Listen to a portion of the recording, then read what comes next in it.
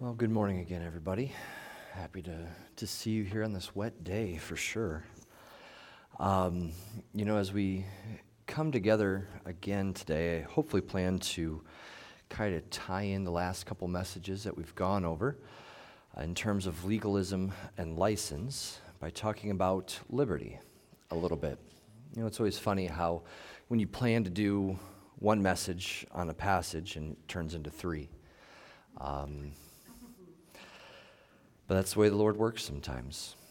Today we're going to focus a little bit on the positive direction that Paul is pointing the readers to in terms of walking with the Spirit.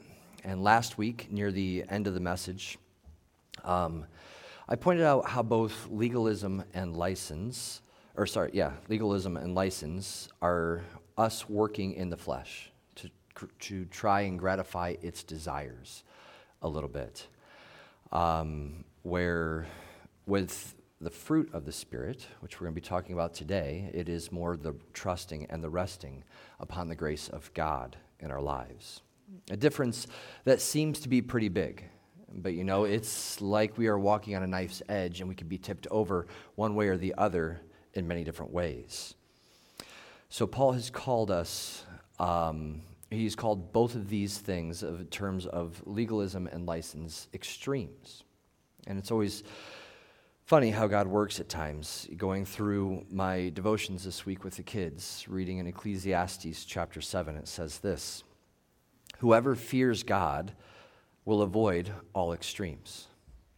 I just thought that was so timing in terms of what we're going through and what we've been talking about. So today we're going to reread the section in chapter 5, beginning in verse 16. So if you have your Bibles, you may join me there. Verse 16, "But I say, walk by the Spirit, and you will not gratify the desires of the flesh. For the desires of the flesh are against the Spirit, and the desires of the Spirit are against the flesh. For these are opposed to each other to keep you from doing the things you want to do. But if you are led by the Spirit, you are not under the law. Now the works of the flesh are evident: sexual immorality, impurity, sensuality, idolatry, sorcery, enmity, strife, jealousy, fits of anger, rivalries, dissensions, divisions, envy, drunkenness, orgies, and things like these. I warn you, as I warned you before, that those who do such things will not inherit the kingdom of God. But the fruit of the Spirit is love, joy, peace, patience, kindness, goodness, faithfulness, gentleness, self-control. Against such things there is no law. And those who belong to Christ Jesus have crucified the flesh with its passions and desires. If we live by the Spirit, let us also keep in step with the Spirit. Let us not become conceited, provoking one another, envying one another." Father, as we go to your word this morning, as we contemplate liberty that we have in the Spirit, Lord, I am aware of the schemes of the enemy as he is attacking many of us today.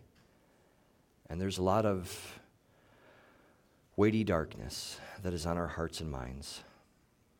But Lord, I pray that we can meet with you this morning, that we can work through these passages and understand the grace that we have received.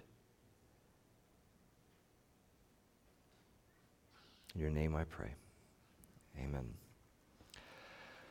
All right, so we have talked about these extremes that Paul is dealing with in the Galatian church and how the flesh is impacting the believers. Areas that I think we too as believers still grow in, understanding these extremes, understanding how we walk sometimes or not walk with the Spirit. But when we understand the flesh, simply stated, it is an individual who is behaving or acting independently of the Spirit. And for the Christian, as it says in verse 24, we have crucified the flesh. Now, what does that phrase mean exactly? Because as we've been talking about these extremes, we've also been noticing how there's areas that we are still struggling in our life.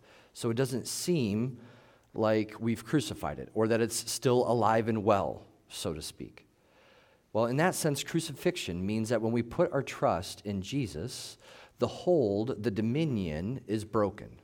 The dominion that sin has in our life. We've been given a new spirit, but our soul, our mind, will, and emotions still struggle against the flesh. It still battles against the flesh. This hold has been over us since the fall, and when Christ came, he dealt with that hold. And while we still struggle with sin, it doesn't control you once you come to Christ. And you might roll your eyes at that because it's like, well, it still seems like it's controlling me. But the fact that you can roll your eyes means that the hold is broken, means that there's conviction there. Before, it's just a blind thing where you aren't aware of your lost nature.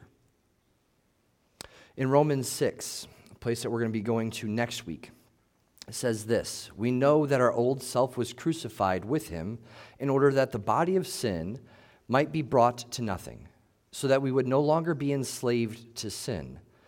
For one who has died has been set free from sin." And as we are set free from this hold, it says that we belong to Christ. We are his, and he gives us a new life. And that life is life in the Spirit. This is the contrast that Paul is setting up with the Galatian church that he has been talking about in terms of these extremes. And he is explaining how we are to live our life as Christians. We look at verse 25, where it says, "For if we live by the Spirit." Again, that same force of since is there with that if. Since we live by the Spirit. Living by the Spirit. He is the giver of life. He is the source. He is God. Since we live by him, let us also keep in step with him. Now, live, of course, is kind of similar to walking. But again, the emphasis here is going to be on the Holy Spirit, who is the sustaining power of life in a person. He gives us that life. He is the reason that we live, meaning the new life that is in Christ. Whereas walking by the Spirit sees him more as the principle, the guide, the leader in our conduct. In the Spirit, we have liberty. We have freedom. In the flesh, we find license and legalism. You look at verse 26, we see that same instruction to kind of hold that balance. Do not think too highly of yourself. Remember down in verse 3 of chapter 6, as it says, if you think too highly of yourself when you're nothing, what that does. We don't want to be too conceited. We don't want to look down on others, to provoke others, or to envy them. Instead, as Christians, we need to be fruitful as we are submissive to the Holy Spirit, following his leading, walking in deep dependence upon him. When you think of deep dependence, I think of John chapter 15. Verses 4 and 5 say this: "Abide in me, and I in you. As the branch cannot bear fruit by itself unless it abides in the vine, neither can you unless you abide in me. I am the vine, you are the branches. Whoever abides in me and I in him, he it is that bears much fruit. For apart from me, you can do nothing." So, as we kind of talked about last week, these truths we know. We've heard them a million times before. And it can all sound nice, right, and true, but how? That tends to be the question that most of us as believers resort to. How can I live this way when life is messy? Many times we just want answers. We want quick fixes. We want to get ourselves out of the mess that we're currently in, out of the argument that we're having with our spouse or our children, and go back to being comfortable, go back to being content, asleep perhaps, as we talked about last week. This is the problem that many of us face in our daily lives, the how. How do we live this way? And I hit on it last week. I mentioned it in our introduction. The how is resting in the grace that we have received. Through grace, we learn how to submit and surrender. Or as that closing song, trust and obey. We covered last week how the battle ensues as the flesh and the spirit battle each other in verse 17. Sin is a work of the flesh. It is a nature that entices and corrupts us to our selfish desires. And we have not gotten complete victory over that yet. But as we're reminded in Romans 6, verse 12, we are not to let sin reign in our mortal bodies. Instead, we are to walk by the Spirit. We reject the passions of the flesh, and we walk in the newness of life that comes from the Spirit. Again, how?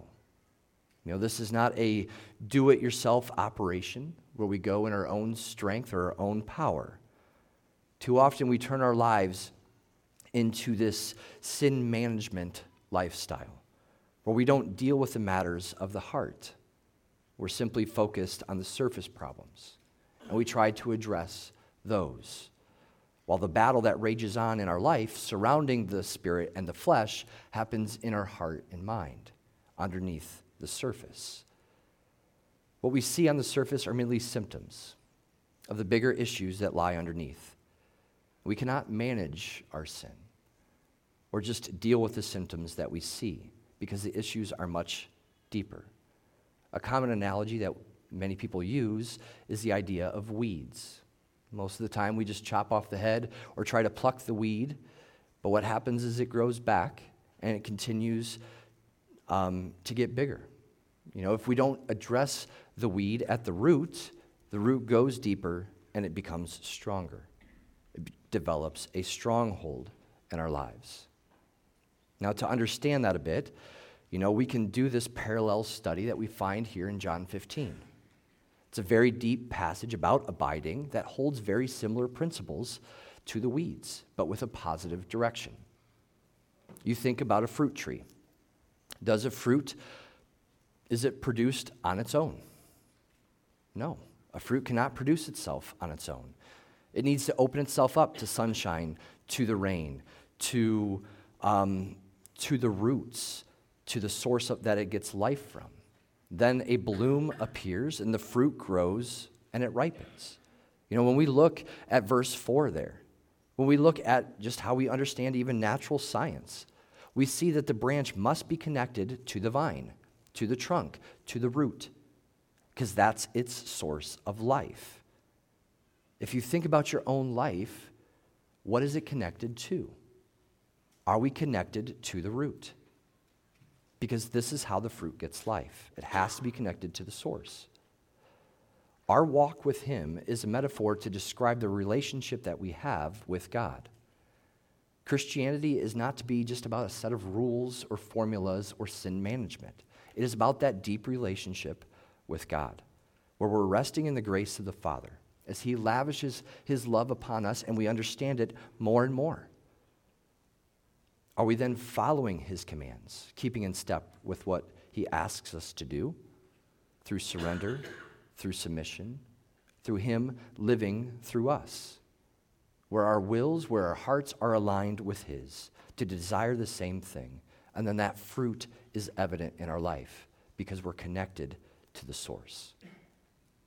The fruit that's described in verse 22 is produced by yielding, by trusting, not by works.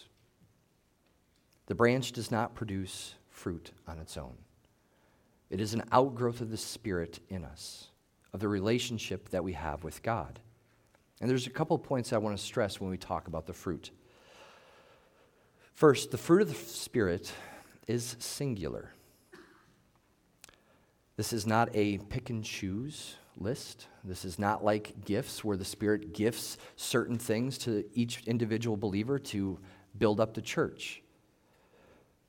The fruit here is singular, meaning there is unification within these fruits.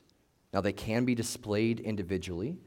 We understand them individually, but they are not to be separated. They are to be a part of a believer's life. Many times it's easier for us to break them apart. I usually do that for understanding. So just kind of walk through these a little bit. Love. Of course, this is the agape love, God's love, where you are unconditionally loving Him and others as you serve them, where our life is full of love for God and others because of the grace that we have received. The Spirit of God working within us to understand that grace and then understand that love that we have received and then show that to others. Joy, this is a cheerfulness, a constant delight in God. Think of John 15, verse 11. It says, "These things I have spoken to you, that my joy may be in you, and that your joy may be full." You know, these things that are written, the gospel message that is given and heard, so that you may really enjoy life. How is your joy this morning? Are you enjoying the life that you've been given? Are you a little frazzled from this morning and getting kids out of bed and getting them to church, or your spouse? I say it often. As believers, we should be the most joyful people in this world because we understand the forgiveness. We understand the love of God. And that should have a mark in our lives. This is not a work, but a pure understanding of the love of God. You know, the song goes, "How can I keep from singing?" Because we understand what God has done. Do we know that type of joy this morning? Peace. First and foremost, peace with God. And then that changes the temperament that we have to be peaceable with others. You know, I've had times where I've prayed over people that have just been in just distress, and their face is just wrinkled and just shriveled and just shaking because of the distress that's in their lives. And as we've prayed over these people, you can just see it wash away. And it's such an amazing thing. You know, religion can't do that. My prayer doesn't do that. God uses that as a means, but that is just Christ in that person. That is the Spirit of God coming down to bring a peace that you cannot explain. It is like a breath of fresh air. Are our hearts and minds disturbed this morning? Do we know the peace of God this morning through the mess, through the junk that we're going through? Patience and long suffering. Patience is being able to respond to things without anger. It's being able to bear offenses that might be directed towards you. I mean, how often, if we're in an argument, do we escalate things because we're responding in kind, rather than with patience, rather than with love, because we get offended, because we get disobeyed?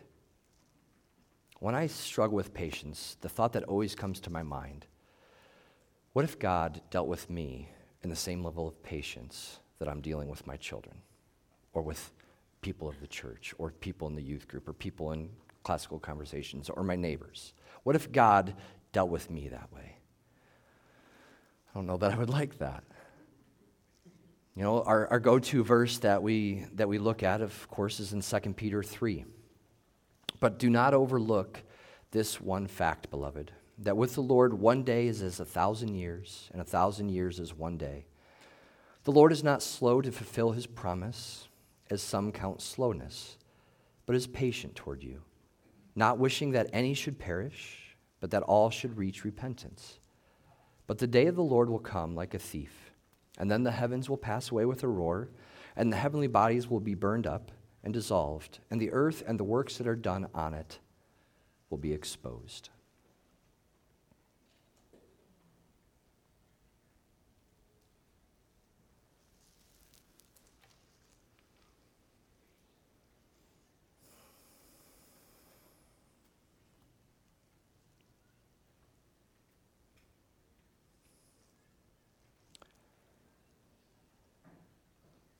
You know, 15 seconds is a lot longer than you think when you're trying to be slow. I thought about being silent for a minute just to see how your patience would be. The different thoughts that run through your mind. Did something crash? What happened? Did he forget what to do? To show how impatient we can be when things that we expect don't always happen. Kindness, goodness, and gentleness are all very similar terms that sometimes we interchange in how we use them, but they're all different words in the Greek. And different words have different meanings, and we'll get into that a little bit later today. But outside how we normally would understand these terms, kindness gives off this benevolent goodness on top of just being kind. Goodness can have this understanding of being generous and doing the right thing. Gentleness has this understanding of meekness, of humility, along with being careful and soft and gentle. Again, all three very similar with slight differences for our understanding. Faithfulness, simply faith. The fruit of the Spirit is faith. Faith in who Jesus is and what he has done. Trusting in him. This is a public faith that is on display for all to see, where we have this understanding that we walk by faith and not by sight. It is the Spirit who gives us this faith and grows it in us. And then self-control. This is a moderation. And to help us understand this, I think Paul gives us several warnings twice in the book of Corinthians, where he says, all things are lawful for me, but not all things are helpful. All things are lawful for me, but I will not be dominated by anything. And all things are lawful, but not all things build up. Moderation does not mean moderation in the flesh.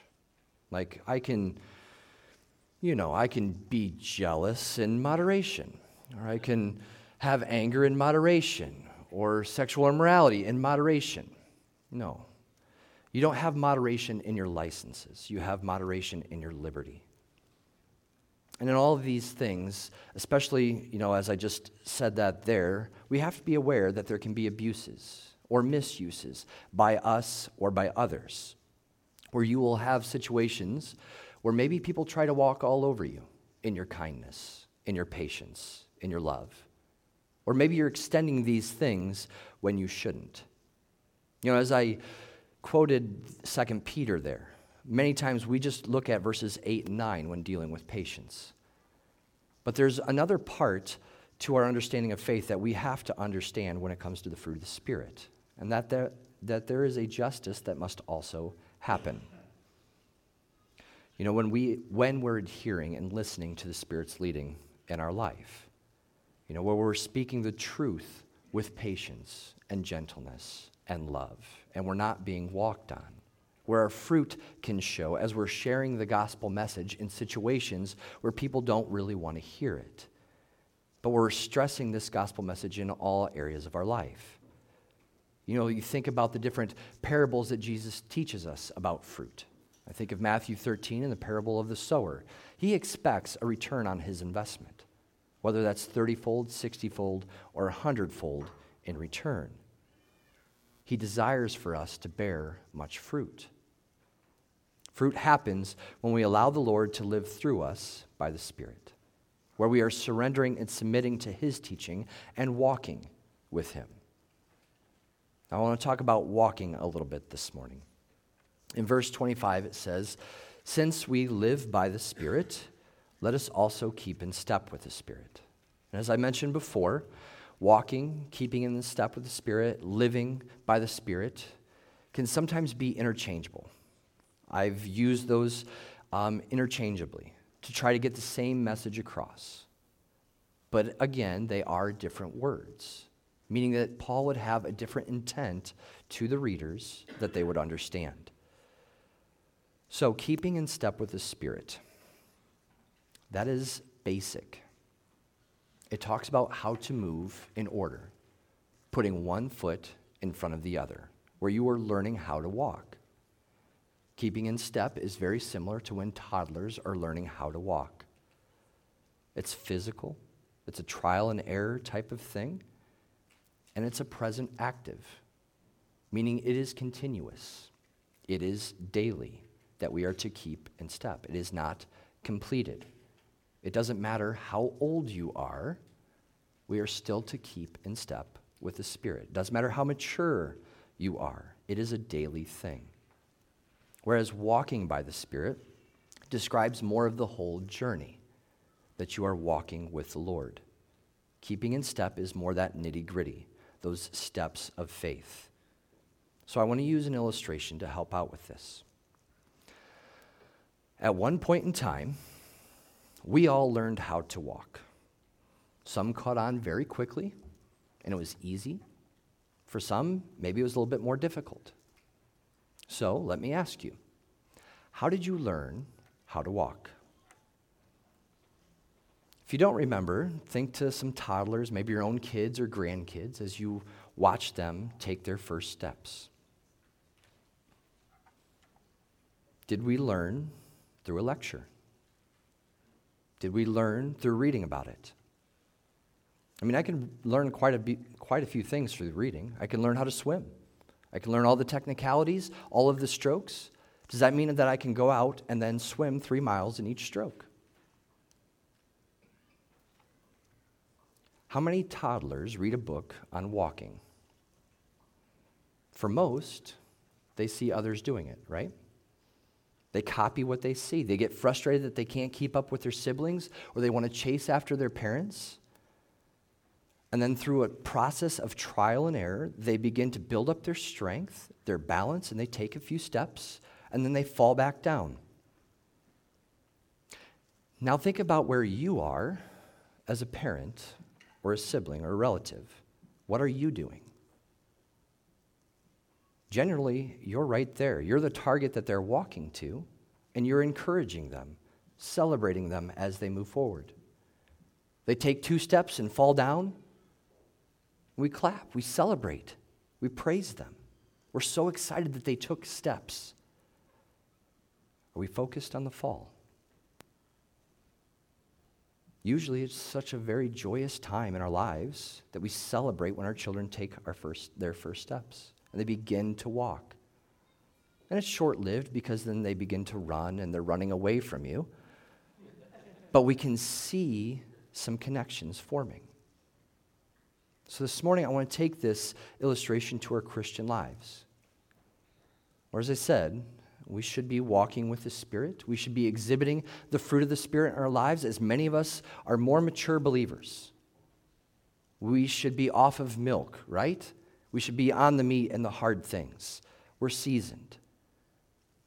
But today I want to start from scratch. His mercies are new every day.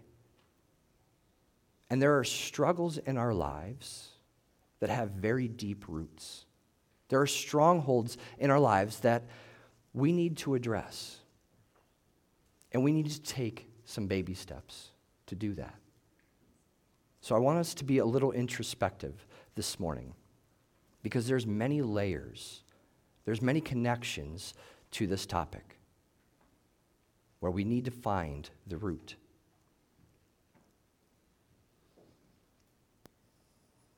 So let's start with ourselves. Do we learn to keep in step and walk with the Spirit through lectures, through books, through conferences, through the words in the Bible?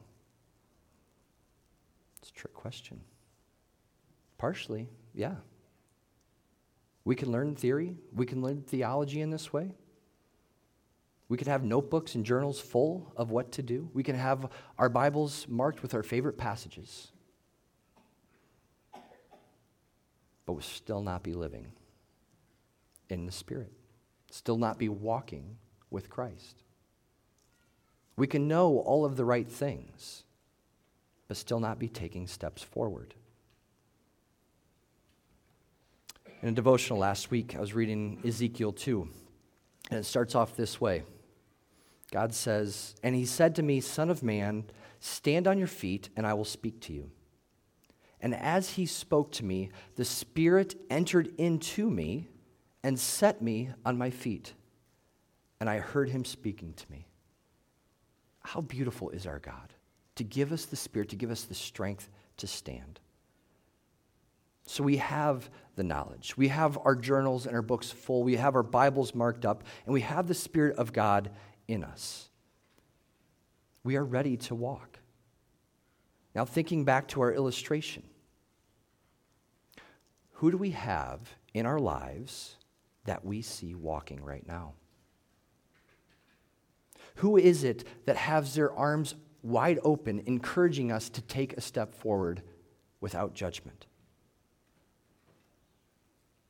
Now, the short answer, of course, are the people in the Bible and the great cloud of witnesses. Of course, the Sunday school answer of Jesus. All good answers. But But I find in the American church, our faith is so isolated. We go in our faith alone. We come to church, sure. We have a small community of believers. But how well do we truly know each other? Sharing testimonies back in August. Hearing people's stories, maybe for the first time, that we don't know. Faith is not to be walked alone. We need people that we can observe how they are walking, saying to ourselves, I want a faith like that. I want to chase after that person. Paul tells the churches, imitate me as I'm imitating Christ. You think of the narrow road. Paul is saying, look, I'm focused on Christ. You're behind me. Follow me. I'm leading the way. We need people in our lives tangibly like that, where our eyes are focused on Jesus, but as we've said and talked about legalism and license, many times we're walking down the path and it's kind of meandering. Maybe we're staying over here a little bit, and then we swing back over here a little bit. We need those people to call us back with truth and love to the straight and narrow. Can we write 3 names of people that we look at and say, I want faith like theirs? They're more mature than I am, and I need to follow what they're doing. I need to ask them questions. How did you get over this hump? Because I have this root in my life that I don't know how to dig up. How did you gain victory in this?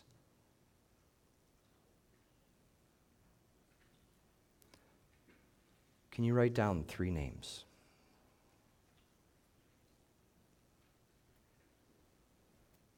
Do we as Christians see more mature believers walking around us? Or is our life full of the blind leading the blind?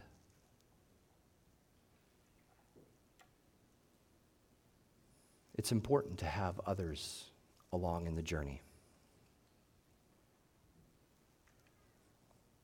So we have the knowledge, we have the Word, we have the Spirit of God, and we have others. And we begin to take a few steps.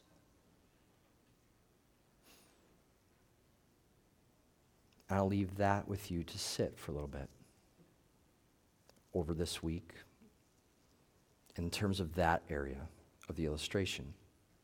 Now let's fast forward a little bit, where we have been Christians for some time, and people are now looking to you for guidance or direction. Like it or not, as Christians, your life is being observed at some level. So let's continue to break this down in terms of who looks to us as we are walking. As a parent or a grandparent, well, just as a parent, because you never stop parenting, do your children see you reading your Bible? See you on your knees in prayer? See the fruit of the Spirit working in your life, where you are submitting and resting in Him? Or do they see you working in the flesh, blowing up in anger, trapped in sexual immorality, jealousy, divisiveness, drunkenness, all on the side of license?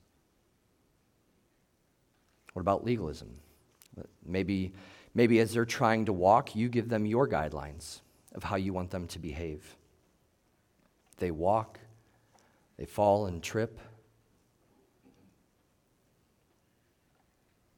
Do we call them good for nothings? Failures? Horrible? Stupid? I mean, would we think about saying that to a toddler who's learning how to walk? And yet, do we say that to our young believers? Do we say that to ourselves? It's a try harder, do better legalism that's focused on behavior modification and not sin management. And these types of things are attacks from the enemy. Most of the times I find that when I lash out in anger, it's because my kids are falling for the same traps that I did. And as a parent, you want the best for your children. You want them to be better than what you were. And you know the pain of those traps, and you don't want them to fall for it. So then again, you begin to get down on yourself. And that light is shining how I'm failing as a parent, how I'm not helping them along the way that I should. And it's a cycle that's repeated by the enemy, to where we're lashing out at each other instead of encouraging one another. Well, we should be fighting back against the enemy and his schemes. Looking back in chapter 6, I think the first 3 or 4 verses, let me just read them. Brothers, if anyone is caught in transgression, you who are spiritual should restore him in a spirit of gentleness. Keep watch on yourself, lest you be tempted. Bear one another's burdens, and so fulfill the law of Christ. For if anyone thinks he is something when he is nothing, he deceives himself. But let each one test his own work, and then his reason to boast will be in himself alone and not in his neighbor. For we each have to bear our own load. I think about, especially those first couple of verses, in terms of admonishment, in terms of discipleship, what we need more is a community of believers to be coming alongside of one another. Whereas parents would need to teach our children how to rest in the grace of Christ rather than this list of behaviors that you better obey. Understanding that they need to trust in Christ as a part of their own faith as they understand grace. And on the opposite side, we need to look at the kids and look at their innocence and realize as older people, I need to get back in touch with that, the faith of a child. But I think that as a body, as communities, as a culture, we are too into sin management and not understanding the character transformation that comes from the Spirit. There's a saying that you cannot lead someone through the desert that you have not yet crossed yourself. And this is the scary part of leadership, of having people look to you for direction. I can only lead you as far as I am in my own walk. Beyond that, you have to find another source, someone more mature than me. And as a pastor, I'm fine with that. I understand that. I know that there are more mature Christians than me in this room. But it's a community effort to understand how we are growing towards Christ. You look back to the list of names that maybe you wrote down, maybe you didn't. Where are these people in the list of the maturity? How far away? How close are they? All of those types of things. We should always know, or from me, you should always know that I always try to do my best to lead and guide you based on what the Word says, based on how the Spirit leads me. But I am not the end-all, be-all. Christ is. And no matter who is in this pulpit, the goal is to lead you to Christ. He is the end goal. But He uses each one of us within this church to build each other up with the gifts that He has given us, to edify the church. We are to encourage one another, to build each other up in the Spirit, to grow closer to Him, to glorify Him, to worship Him, to praise Him. So as we've talked about this, let me ask you another question. Are the people here in this body privy to your life? Is your life open to those here? Meaning, do people see you just at church on Sundays when you have your smile on, maybe your mask is up, but you don't interact, you don't invite, you don't welcome people in? Now, obviously, in a group of 70 to 80 people, you can't be that close to everyone. I'm talking about a group of 3 or 4. People that you can be open and honest with, that can hold you accountable where you can hold them accountable, to where you can encourage deeply, more so than you can get on a Sunday morning. But through the week, you can call them up and say, I need prayer, and you know that they would be there in a heartbeat. Do we have people within this body? I mean, you might have some friends outside, and that's fine too. But we're all a part of this community, this church, for a very specific purpose. We've all been gifted to edify the Lord and to build each other up. But I find that it's underutilized. We don't lean on each other, and we try to go it alone most of the times. Perhaps, as we think about these types of things, we don't feel qualified to lead. I can't lead anybody in that way because, Some encouragement. God does not call the qualified. He qualifies the called. And we are all called as believers to be a body. He is the one that qualifies us. But many times we start from a place of fear and anxiety when it comes to walking. I'm afraid to take a step because I might fall, and it might hurt. More encouragement. Only Jesus was perfect. Every titan of the faith in the Bible fell, and some fell pretty hard. But how many times will I fall? It's going to hurt. Yeah. Ask some of the senior saints, the more seasoned people, if they still fall. I mean, I'm only 40, so there's people older than that here, I know. But we haven't reached perfection yet, so we're going to fall. And it can be scary, and it can hurt. But the only way to go through this life with meaning is to go by walking with the Spirit. And we have to take those steps. When we fall, we don't just stay down and think I can't do this, or that it can't be done, or I'm a failure, or woe is me. We get back up through the strength of the Spirit who puts us on our feet. We confess that we have fallen and tripped. We seek that forgiveness, and we try again. And trying is not in our own power. It is yielding. It is submitting to the Spirit, saying, look, I tried to go this way and I fell. Sorry.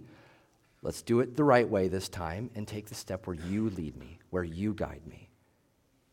And this is to be done daily, where we are walking with Him, putting one foot in front of the other, stepping with the Spirit as He guides us. And as toddlers who begin to get the hang of walking, again, they start to run. And maybe they're running in a direction that's not safe or wise. They stumble and they trip. And what happens? They come running back to their parents crying. And the parents comforting them, fixing their wounds, healing them. At least that's the way it's supposed to be. But how many times have we heard or have we said ourselves, I told you not to do that. Just shake it off. No blood, no foul. Stuff those feelings down. We don't cry.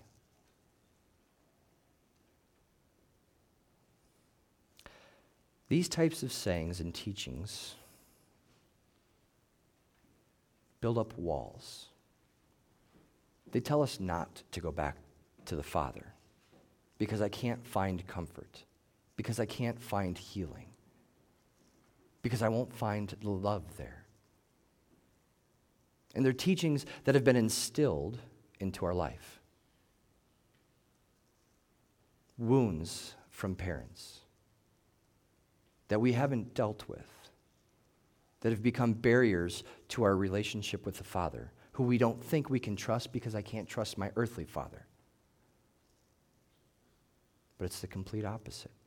It is Him that we have to go to for healing, for comfort, for love. But it's a process, and it takes steps.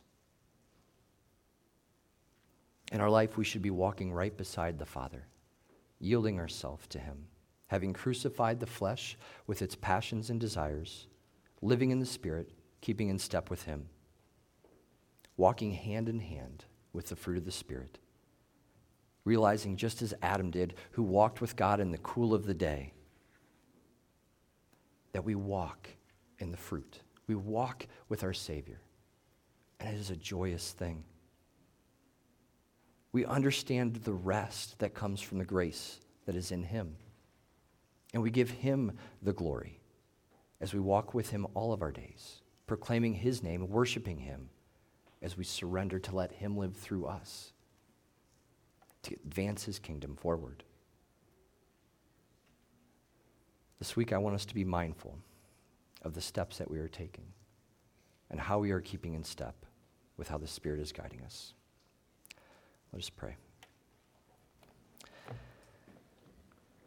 Father, as we continue to grow our understanding of what it means to keep in step with the Spirit, I pray that you would meet with us in our hearts and minds where this battle is raging between the flesh and the Spirit. That we would understand the grace that we've received and how sin has been crucified, that it does not have a hold on us, and that through the power of your word, the Spirit, and others around us, we can walk freely with you. What an awesome liberty it is to not be drowned out by the fears and anxieties of this world, but through the renewing of our minds and spirits, to walk in love, joy, peace, patience, goodness, gentleness, faithfulness, self-control. Lord, I pray that we can live dependent upon the Spirit in our lives, where we are people about character transformation and not behavior modification. That we don't go through our days working and trying harder, but rather resting in the grace, allowing you to live through us, submitting to your teachings, to your ways.